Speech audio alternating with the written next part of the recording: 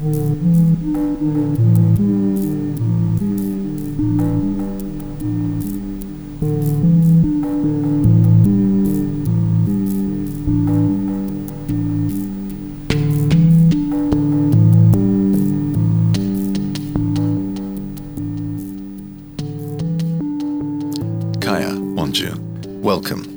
to this podcast in the Word and Image series, coming to you from the land of the Whadjuk Noongar people in Perth, Western Australia. The Word and Image podcast series represents a collaboration between the John Curtin Gallery and the Curtin University Creative Critical Imaginations Research Network. In this podcast series, staff and students discuss and share their works of creative writing produced in response to exhibitions of artwork at the John Curtin Gallery, here on the campus of Curtin University. The first installment in our podcast series is called Where the Ink Falls and contains ekphrastic responses to Moon in a Dewdrop, an exhibition of work by the artist Lindy Lee. In this podcast, we explore the theme of the composition process. How does one produce a work of creative writing? How is this process different when you're writing from a prompt, such as a work of visual art? What inspires a creative writer, and how do they bring this vision to fruition? In this podcast, you will hear from 4 Curtin University staff members, Gong, Henningsgaard, myself, Paul Gardner, and Rachel Robertson, as they read and discuss their work. First up is Gong reading her poem, The Narration of the Cosmos. Qian wrote firstly in Chinese and then translated her work into English. Here is the Chinese version. 洪荒陈述，这里有火蛇的舞蹈，露在纸板上的咬痕，犹如藕叶筛过的月光。树木沉吟着，把心事转进年轮古老的留声机，一圈一圈。溪水不断地变换着调性，试着嗓音，时而惊诧于闪电的提示，时而疑惑于细风的劝谏。密语点，细语点，皴擦点染，原是我的绝活。轰破泼击，是我每天的太极。五彩云擦红的面颊，鹅卵石漂白的牙齿，朽木桩皴皱的手臂。黑雨点，白雨点。时间在这里打了个趔趄，乱石因此收集它脚步的凌乱。山峦在千百次捶打下，延展到遥远的地平线。河水揉搓着自己的影子，云雾一遍遍擦拭河面，不厌其烦。轻雨点，重雨点。这个古老的故事，太短，没有开始；太长，远看不到结束，全部都清楚展示了，只邀你的一点共振，给你头上一个暴力，滴答滴答，此雨点，彼雨点。 Thank you, Qian. I think it's particularly fitting to begin with a poem in Chinese, given that the artist Lindy Lee is herself Chinese. I want to ask you, what aspect of Linda's work resonated with you, and how did those things influence your poem? I think both the theme and the form resonate with me. When Rachel first approached me about the project, I actually had no idea how this is going to be like. I didn't know Lindy's work, and I wasn't particularly sure about how to write from a visual response. But as soon as I heard the title of the exhibition, Moon in a Dewdrop, my heart just missed a beat. It's just so beautiful and resonate with me with the aesthetics and philosophy that I grew up with. The Zen idea of to see a world in a wildflower and a body tree in a leaf. This Buddhist ideas of impermanence as well, to hold infinity in the palm of your hand and eternity in an hour. All the things that I feel is in my blood, but so hard to share with others across cultures. Lindy just did it. And also the idea of not struggling, but let beauty emerge. So in terms of the forms, East Asian calligraphy and its balance of control and energy, order and dynamism is very unique. So in Chinese calligraphy, the brush becomes the extension of the writer's arms, and indeed his or her whole entire body. If you recall in Zhang Yimou's 2008 Olympics opening ceremony, the dancer actually uses his toe and to actually draw this beautiful, through dance movements, to draw this beautiful artworks. And so the artist's stroke not only suggests the movement of the body, but also the inner qualities of the artist. So it is very abstract and expressive. And I think Lindy just exactly caught that essence of this type of art. Who sought to convey emotion through paint, and I was very much drawn to it. The rhythm and all the abstract of the calligraphy, Lindy just did it with ease and so cleverly, and the idea of the flowing ink as well. So I think both the theme and the form actually inspired me with my poem writing. That's a really interesting insight from Chinese perspective. Now, you wrote firstly in Chinese. Is that because you felt more comfortable writing in Chinese than English, or were there other reasons for doing so? Yes, classical Chinese poetry has a very long tradition, thousands of years. So a Chinese who actually went through the Chinese educational system is expected to recite, at least a few dozens of classical poems, if not hundreds. So I've absorbed the rhythms and the rhyme schemes and meters through my education. And one important aspect of classical Chinese poetry is that it was generally designed to be chanted or sung with or without musical accompaniment. So I'm naturally more familiar with the Chinese poems, its rhymes, its rhythms, and its meters.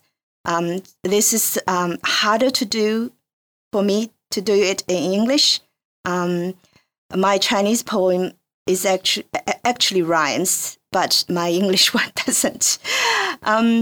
Another aspect is the intense relationship of poem with other forms of Chinese art, such as Chinese painting and Chinese calligraphy. There's a saying that we all know in Chinese culture, 诗中有画，画中有诗. So this expression highlights the connection between poetry and painting in their ability to create aesthetic imagery. And this idea was first put forward by a very famous Chinese poet called Su Shi. And so the term means that good poetry and painting should be fused so that a spontaneous and novel aesthetic realm can be created by a picturesque poem or a poem picture. So this idea is very profound, has very profound influence on Chinese poems. And I think, this is more easily, for me to catch in Chinese rather than English. Okay, thank you. I think it's time to listen to the English version now, Qian, if you'd like to read that to us. The narration of the cosmos. Here is the dance of the tongue of fire. recorded in the tooth marks of burning holes. Like the moonlight, sifted by the lotus leaves.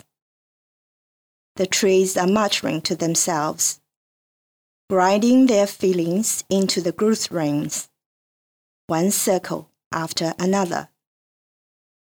The creek changes the tunes, constantly trying her voice, sometimes shocked by the thunder's prompts, sometimes confused by the wind's advice. Dense raindrops, sparse raindrops. Here time has tripped over. The jumbled rocks collect its messy steps. Mountains and the thousands of hammer blows extend to the distant horizon. The river robs its shadows. The fog polishes the surface of the lake, ceaseless and tireless. Light raindrops, heavy raindrops. Dotting stroke, shading stroke, dying stroke, tinting strokes are my exclusive stunts. Baking ink, breaking ink, smashing ink, amassing ink are my everyday taiji. Rosy clouds, shaved cheeks, shiny pebbles, bleached teeth, rotten stumps, crinkled arms. White raindrops, black raindrops.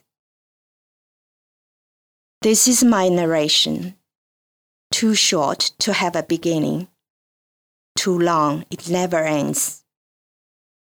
All laid out clearly. I just invite a little vibration from you. It seems that all you need is a flick of finger on your head, which I did with a pitter-patter. These raindrops, those raindrops.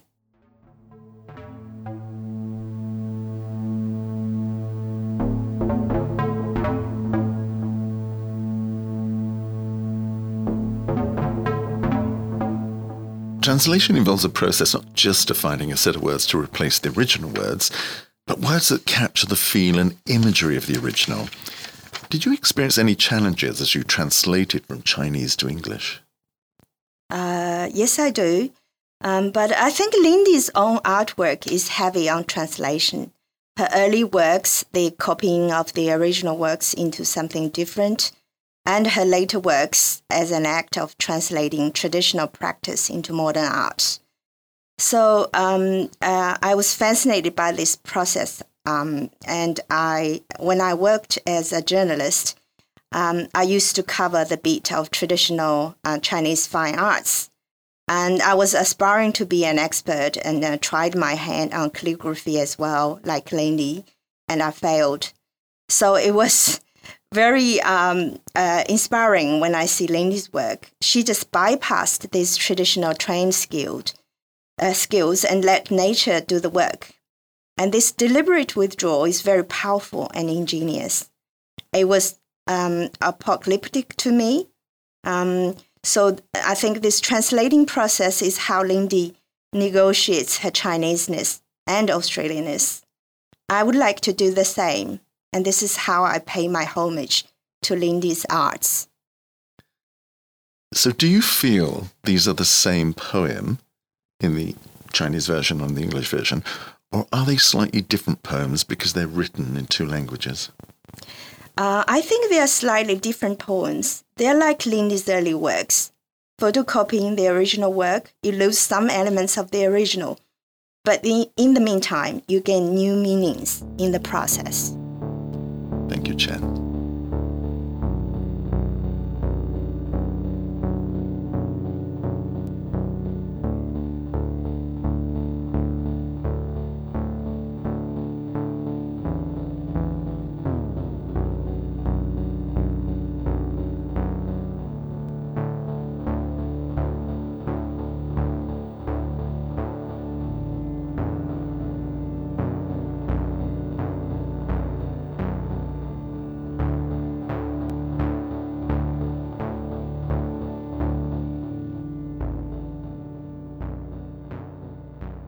Now we hear from Rachel Robertson about her work, Traces.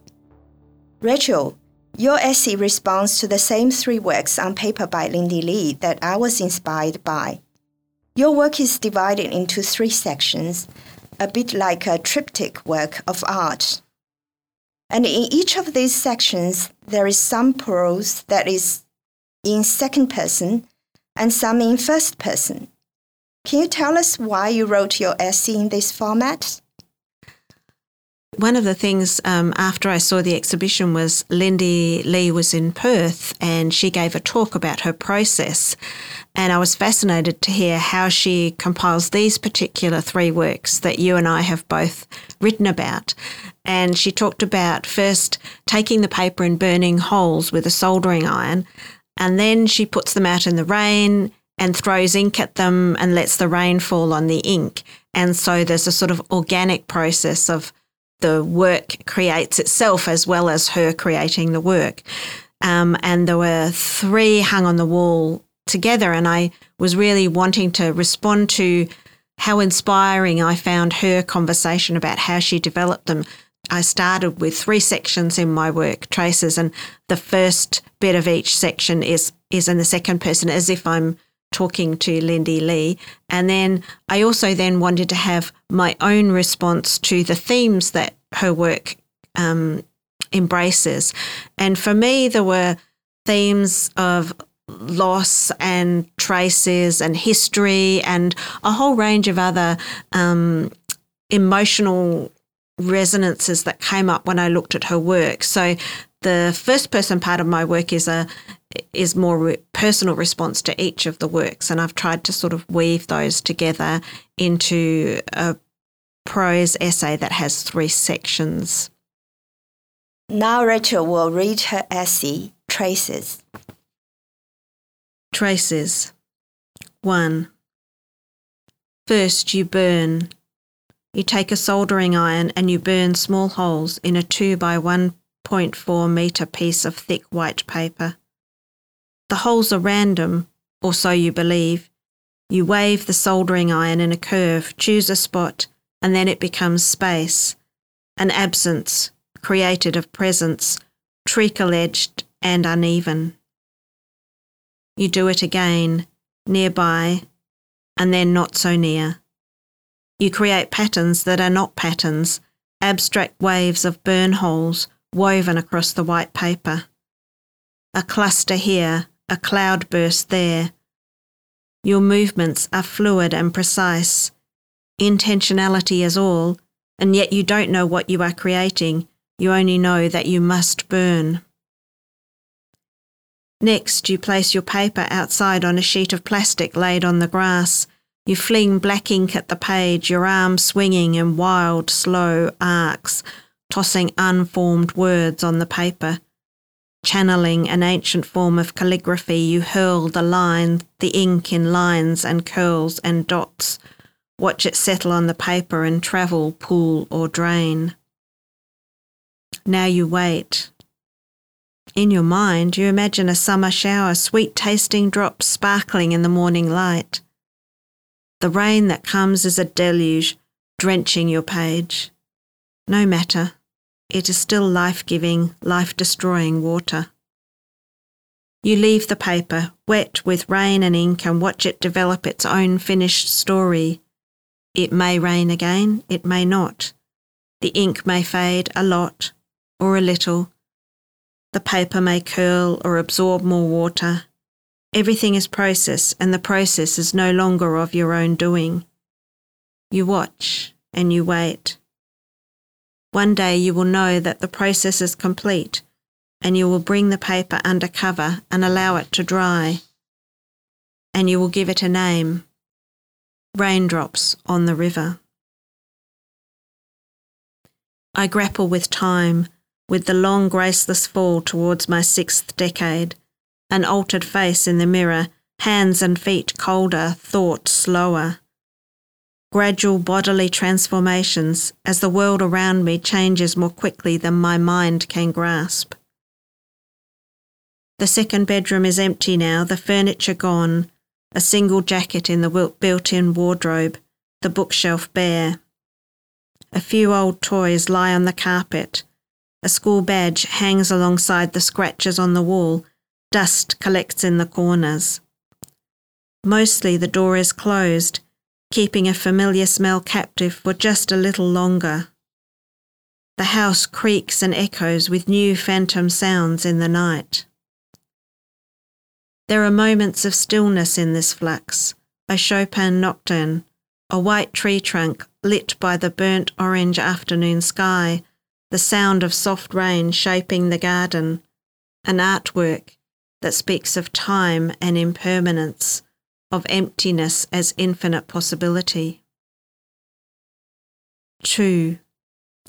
This time you cluster your burn spots in a vertical central corridor.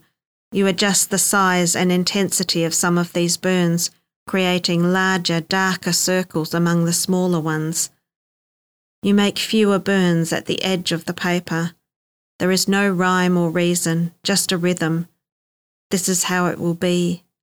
Soon you are flinging ink, small smooth coils of black twisting from hand to paper, from right to left, low to high.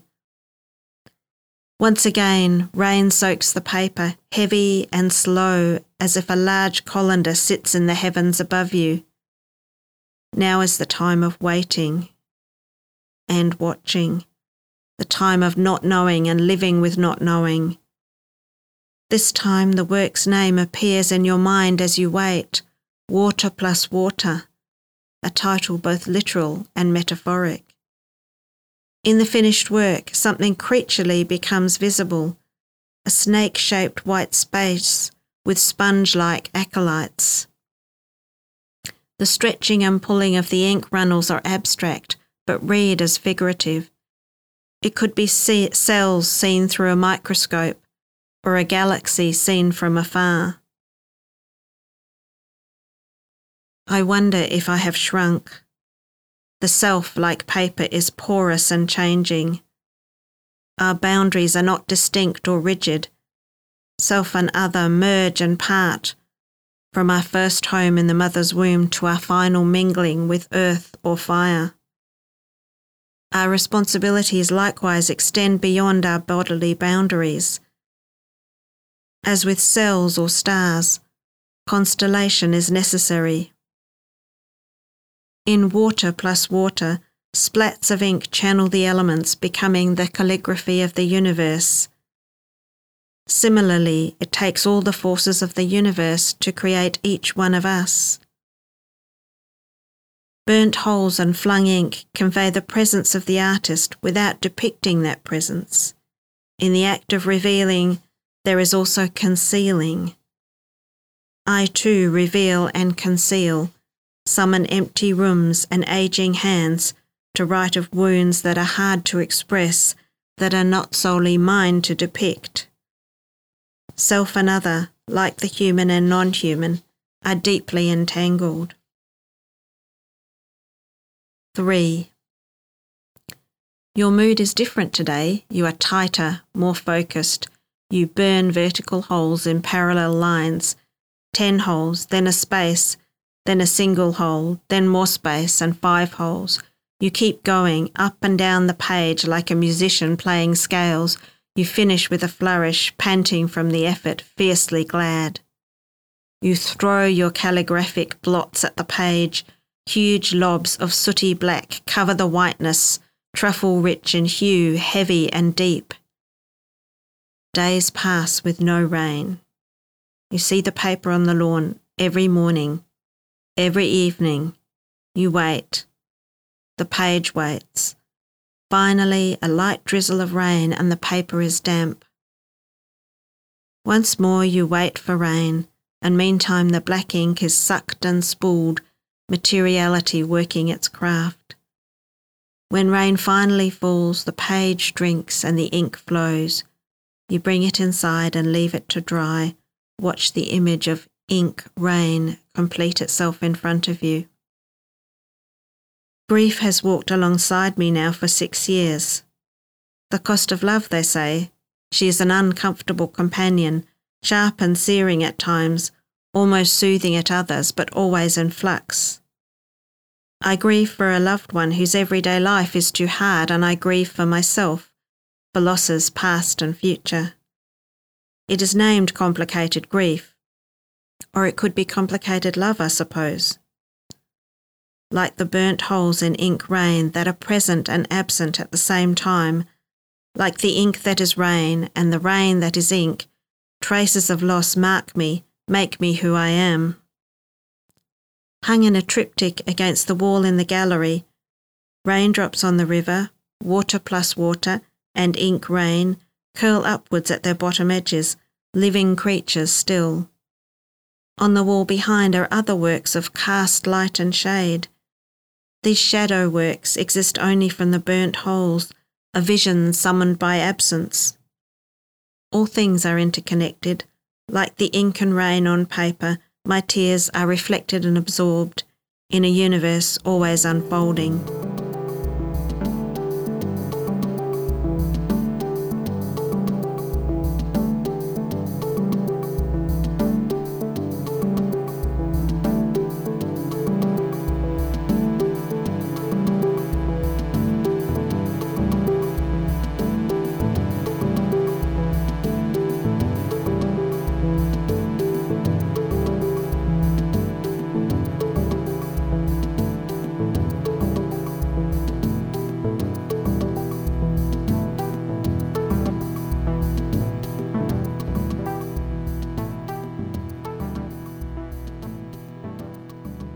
We now introduce Per Henningsgaard, who wrote a prose response titled Flung Ink. Per, what was it in Lindy Lee's work that triggered your writing? There were lots of different things. So as I wandered through the gallery and looked at the different works, it summoned up all kinds of different ideas and associations. And I really was trying to figure out what direction I wanted to go because I had so many different ideas that seemed so disparate. So it wasn't until after I'd looked at almost all of the works in the exhibition that I sat down and watched a short documentary film about Lindy Lee's process. And that's what really helped all those different ideas cohere, because I was inspired by her process of flung ink, which is something that's pretty common to the readers who are sharing their works with you today. I was really inspired by the way in which Lindy Lee's flung ink process was so deliberate, and she would have a very deliberate sense of, where she was going to drop the ink initially. But then once the ink was dropped, once that initial movement was made, you didn't sort of know where it would go next. And there was like a kind of unpredictability to it. So there was this deliberate start, but then where that would lead to was up to chance and up to a whole host of different factors. And so I used that as the inspiration for the essay that I wrote. So I took these deliberate images and associations that I had with Lindy Lee's various artworks, started in that deliberate way, and then kind of trailed off on each one before jumping to a brand new association or a brand new image. Now let's hear your essay, Per. Flung ink. My 10-year-old son wants to take the lift to the top floor of the building that is shaped like a bisected Doric column. This is the level of the City of Perth Library that is reserved for young adults, not children like my son, nor adults like me. The signs clearly state that we are allowed to visit, but not linger. While my son inspects the collection of superhero comics, I wander over to the new acquisitions shelf. There, I see the lilac-colored cover of The Greatest Thing, a graphic novel by Sarah Winifred Searle. I have seen Searle at bookish events around the city, though we have never spoken. I enjoyed one of her previous graphic novels, so I decide I will check this one out from the library today. When I finally read The Greatest Thing a week or so later, I discover that the teenaged protagonist is creating a zine with the help of an independent study that is supervised by an especially supportive high school teacher. The teacher reads her students' work and says things like, "I love where this is going, but Aubrey still feels very passive in her own story." I hope that, when my son is in high school, he has an equally insightful and encouraging teacher. Miss Smith teaches English at Bemidji High School, the only school in a town with a population of 12,000 for students in grades 9 to 12. Each year group has approximately 300 students, though the numbers dwindle as graduation approaches and students drop out. Many years later, I would learn that the region has a school dropout rate of 8%, which is surely a contributing factor to the nearly 19% of residents living below the poverty line. The national average is 12% in poverty. However, the privation is hard to spot, especially among the students who live beyond the city limits, their homes tucked away in the rolling hills and dark pine forests. In my final year as a student, Ms. Smith offers an elective in creative writing. I can't imagine how she got approval to do it, since education budgets are tight and there are fewer than 20 interested students. In fact, even some of the students who enroll do not seem particularly interested. But I am deeply motivated. More so when Ms. Smith returns drafts of my early submissions with rapturous feedback written in green felt-tip pen. At the end of the semester, I submit a thick portfolio of poetry and short fiction. When I graduate, Miss Smith finds me after the ceremony to give me a palm-sized book titled The Pocket Zen Reader. Inside, I find she has written an inscription: Pair, for inspiration, achieve great things, achieve happiness. In the case of Kennedy versus Bremerton School District, the United States Supreme Court decides that a government school employee can pray when supervising students. The case is decided on the 27th of June, 2022, based on a football coach kneeling in prayer at midfield after games. What starts as a solitary habit becomes, over time, a team activity. Students join their coach, and the practice of prayer mingles with the tradition of the sport's pep talk. Will the supporters who rally behind a Christian coach be as supportive of a teacher who could be seen to be promoting Zen Buddhist philosophy, much less Islam? The Chinese accordion book is displayed like a set of red and black stairs laid on their side. 3 of the pages are solid red. 7 pages contain inkjet copies in black ink printed on red paper of a photograph of a small jade sculpture of the Bodhisattva Kuan Yin. This photograph has been reprinted many times until it is a blurred and faded copy of the original. The remaining pages, only 3 of them, contain dramatic ink splatters that immediately draw the viewer's eye. These few pages partake in the traditional calligraphy practice of flung ink, which is practiced by Buddhist monks. Meditation allows these monks to experience life directly without any interference from logical thought or language, so the act of flinging ink on the page immediately following a period of meditation is a representation of this enlightened state. Holding together this combination of emptiness, figurative elements, and abstraction is an unremarkable cover. Thick cardstock covered in black fabric. An accordion book has no spine, so the front cover stands 2 meters distant from the back. On a rare visit from my home in central Wisconsin to the twin cities of Minneapolis and St. Paul, I opt to pass a summer afternoon browsing the special collections of the Elmer L. Anderson Library at the University of Minnesota. My agenda is simple. I want to learn more about the book arts. Within minutes of beginning, even before I have found a table on which to rest my notebook and pencil, I happen upon an exceptional example of work in this field, The Plumb Bob by Harriet Bart. A plumb bob is a weight that is suspended from a string, and it is used to provide a vertical reference line for building projects. Bart's book explores the long history of the plumb bob as a symbol for that which is timeless and true. However, it is not the book's contents that initially capture my attention. Instead, it is the box in which the book is housed, as well as the book's binding. When I finally reach the colophon, I find a description of the box and binding. In keeping with the modest origins of the plum, the binding and case materials are fabricated from common hardware store materials.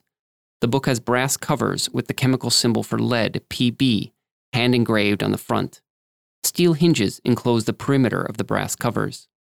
Plumb bob is housed in a hinged masonite and beech case with aluminum covers overlaid with brass hardware cloth and trimmed with brass angle and brads. The binding and case were designed and fabricated by Jill Jevney. I am surprised to discover that the artist, Bart, is not the maker of the book's remarkable box and binding. I am even more surprised to learn that the bookbinder is my aunt. I later discover a rare book dealer advertising a copy of the Plum Bob for $2,400.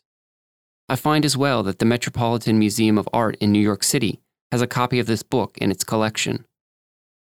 I learn that the cataloging software used by libraries and museums does not contain a field in which to enter the bookbinder's information, so this detail is limited to the optional notes category.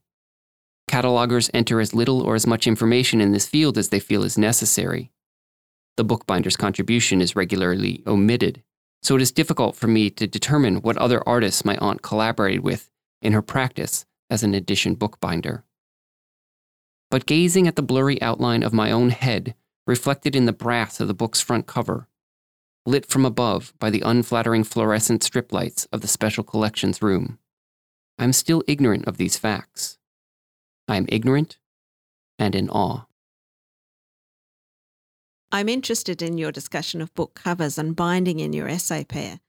As electronic books become more prevalent, do you feel there's been a resurgence of interest in the physicality of the print book and in how that might relate to works like Lee's accordion books? I certainly think there has been a resurgence of interest in the print book and the print book as artifact. So we see this in the production of deluxe editions that are sold in regular bookstores, but that are fancier and have maybe, gold leaf on them or something like that. But it flows over into the world of fine art as well, where we see artists who are more inclined to produce books as works of art and then exhibit those books in galleries behind glass cases where we can't actually read or engage with them in the way that we would normally engage with a book, but rather we look at them as a visual object or an artifact, which of course is the case for Lindy Lee's work. I think it's really interesting in her case that she's used the accordion style because that allows for the work to be exhibited as both book and artwork more readily, because you can actually open the thing wide open so that we can see pretty much all of the pages. So certainly I think that's something that she's taking inspiration from, is the changing nature of the role of the book in our society today. How interesting. Book and art come together in some way, especially in the work of bookbinders like your aunt. That's exactly right. I wonder if your son will also follow in the bookbinding, book creation tradition. Well, he certainly loves to create his own little books at home. The bindings of them need a little bit of work. They're at the level of staples right now, but he'll get there one day.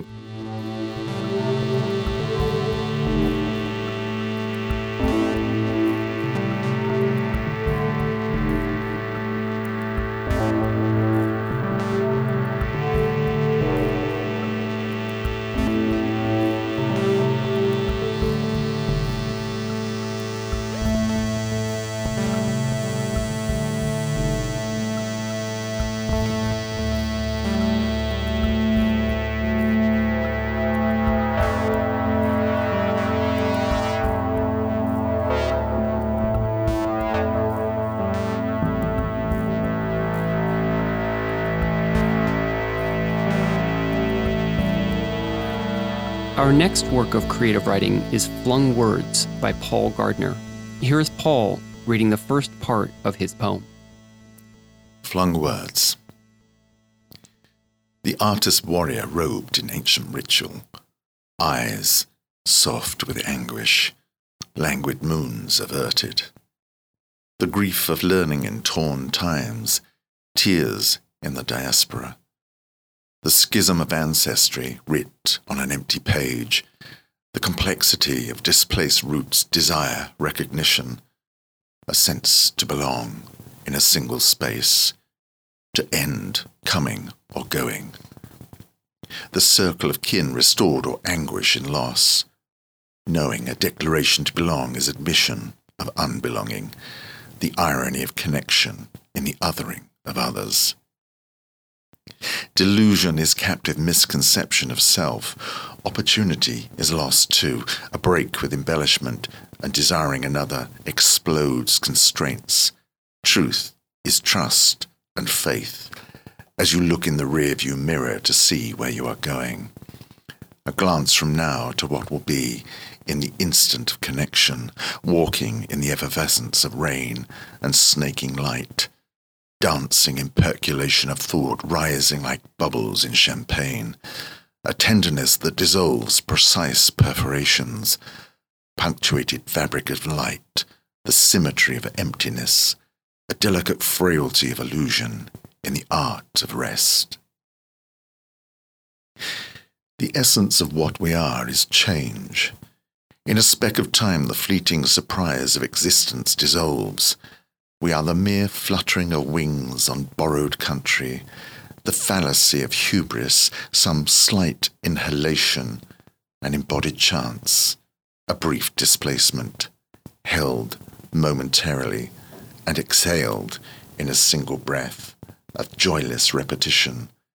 The laws of the cosmos open to possibilities and conflict of intuitive pull, a prosaic argument between the living and the dead. In oceans of time we move with myriad souls, an endless journey from you to me to you. The constellation of it all that has been before dissolves in a single moment and evaporates.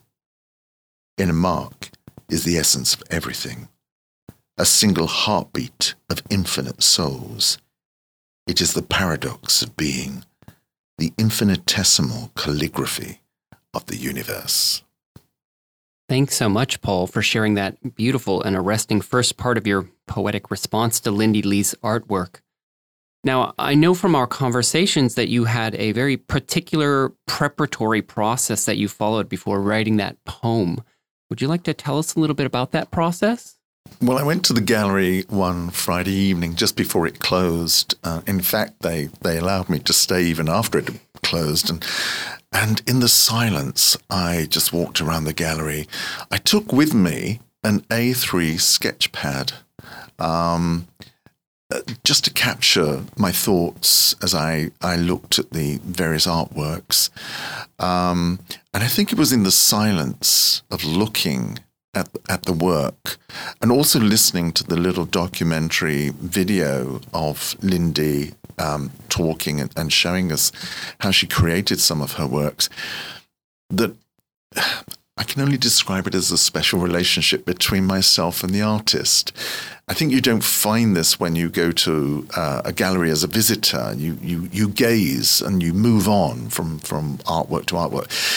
But I suppose it was because I was going to write about this work that I went with a very different kind of mind, presence of mind. And I think in looking at the work and the silence and engaging with it, there developed a kind of affinity between the artist and myself and the works that I was looking at.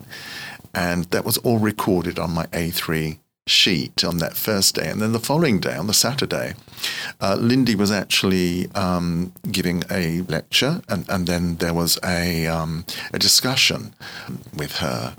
So I listened to that, and again, I took my A3 sheet, I had a new page, and I think inspired by her work, and particularly the work that is contained by an invisible circumference and a random amalgam of brass shapes, I decided that I was going to create like a circle right in the center of the sheet. And as thoughts occurred to me and as she spoke, I recorded radial lines around this central circle of things that I might say in the poem. And then when I got to my computer, I selected from all the writings that I'd created and set them down in a very linear fashion. So that was a kind of second drafting process. And from that, I then created the poem. So it went through 3 kinds of drafts. That's a fascinating process that really takes inspiration from Lindy Lee's own approach to her work, which is terrific. Yes. So with that composition process in mind, I'd love to listen to the rest of the poem. Time taken in the revelation of silence, the solitude of synapses, a meditation before incarnation in the circumference of light, a journey to learn the locus of integrity and wisdom. She enters the foundry, nervous with possibilities. A space of flung crud forged in the philosophy of heat. Songs of pyromania incite the love of fire and choke of smoke. The intensity of heat incites meaning.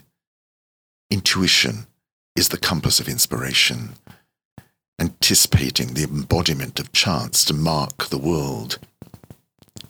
It is accident and the weight of the ladle that decides the detail of random flow, the expression of splash and ripple contained by a friction, an invisible hand that draws a boundary in time, indivisible invisibility, fossilized in perpetuity, the essence of everything encapsulated in a single drop. In the blankness of mind is the ghost of bronze, calligraphic casts, illusions of molten gold, forged departure, a finality at the weight of friction. The boldness of darkness emboldens light, a communion of stars, aspiration before dawn, between nothingness and being, not as dichotomy, but one within the other, a folding on itself, one with the other. A continuous loop from the macro to the micro and back again, conjoined in perpetual existence of intimate connections from a millisecond to infinity. Some slight oscillation between being and becoming, a symbiosis, each revealed by parity of presence. There is less that separates and divides, a constant journeying from material to what is beyond touch, like grasping the shadow of a feather, the beauty of coincidence and the mindfulness of movement that avoids catastrophe, the shadow play of chance poured with practiced hands, each mark, the embodiment of precise moments, of parts encapsulated in the whole.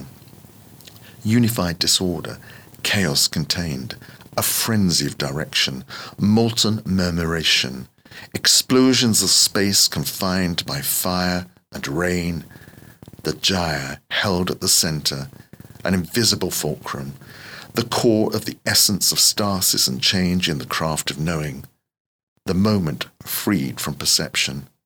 We see the unique shape of being in the chaos of a brushstroke. The purpose of chance is the essence of meaning.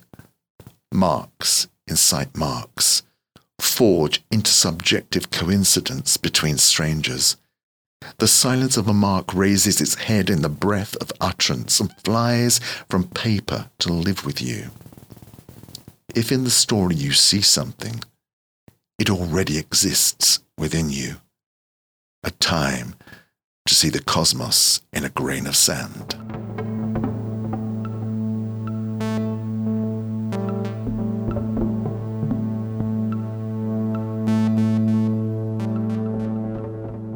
Again, so beautiful. Thank you, Paul. Clearly, both of us, as well as some of our other readers today, were inspired by that flung ink approach taken by Lindy Lee in her artwork. I know one of the things that caught my attention was the way in which so much care and planning and attention can be hidden inside something that feels or looks so random. Was that the same for you, or was it something else about the flung ink approach that captured your attention? I think it was partly that, and I think that as writers, you follow a similar kind of approach. You've got the randomness of words, and they come to mind, and what you're doing is you're fashioning them to create a particular meaning that you're trying to communicate. And I think that Lindy Lee is doing that as well. She's gathering from the randomness of things, the world around her, and creating that semblance of order. And I think that resonated with me quite strongly. I think also what resonated with me was embedded in her work is the being of a migrant, moving from one place, but not just a place. It's a culture, it's a history, it's family, to another place. And in that dislocation, you have to find yourself again. And as a migrant myself, although there aren't the vast cultural differences that perhaps that Lindy experienced. Nevertheless, there is a cultural shift that takes place when you move from one place to another. And I got a sense of that, yes, having to find myself again in this new place, in this new culture with different ways of seeing the world, a different paradigm, really. And I guess, all of that resonated with me. Yeah, absolutely fascinating. I want to ask you another question that connects our works and connects several of the works that we've heard so far today.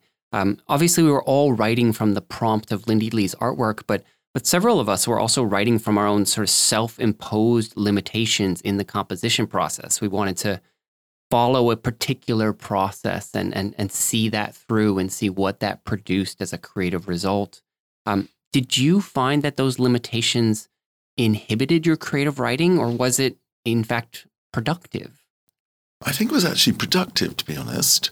And I think I kind of intuitively followed the process that Lindy had adopted in her flung ink and in the way that she went into the foundry. And I remember she said in her lecture that she said she wanted all these random bits of molten brass that were on the floor, and somebody said to her, well, why do you want that? That's just crud. But to her, it wasn't crud, of course.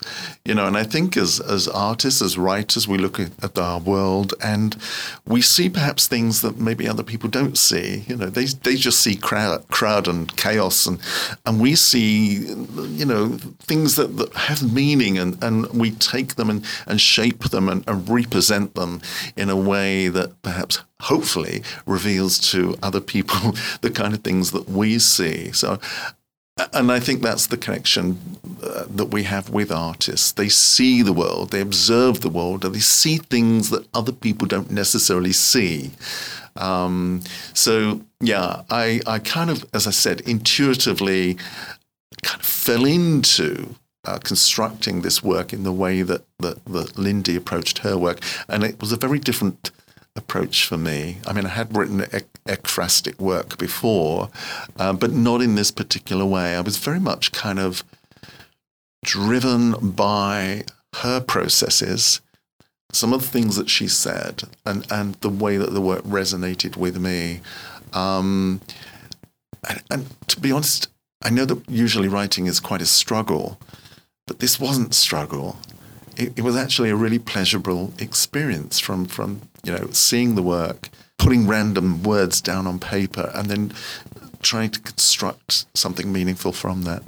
I love that it was so pleasurable for you as you recuperated these things that other people might see as crud. I felt like I was just struggling and producing crud the whole time, but I was happy in the end, of course. But yeah, thank you so much for sharing that valuable insight into your process. You're welcome.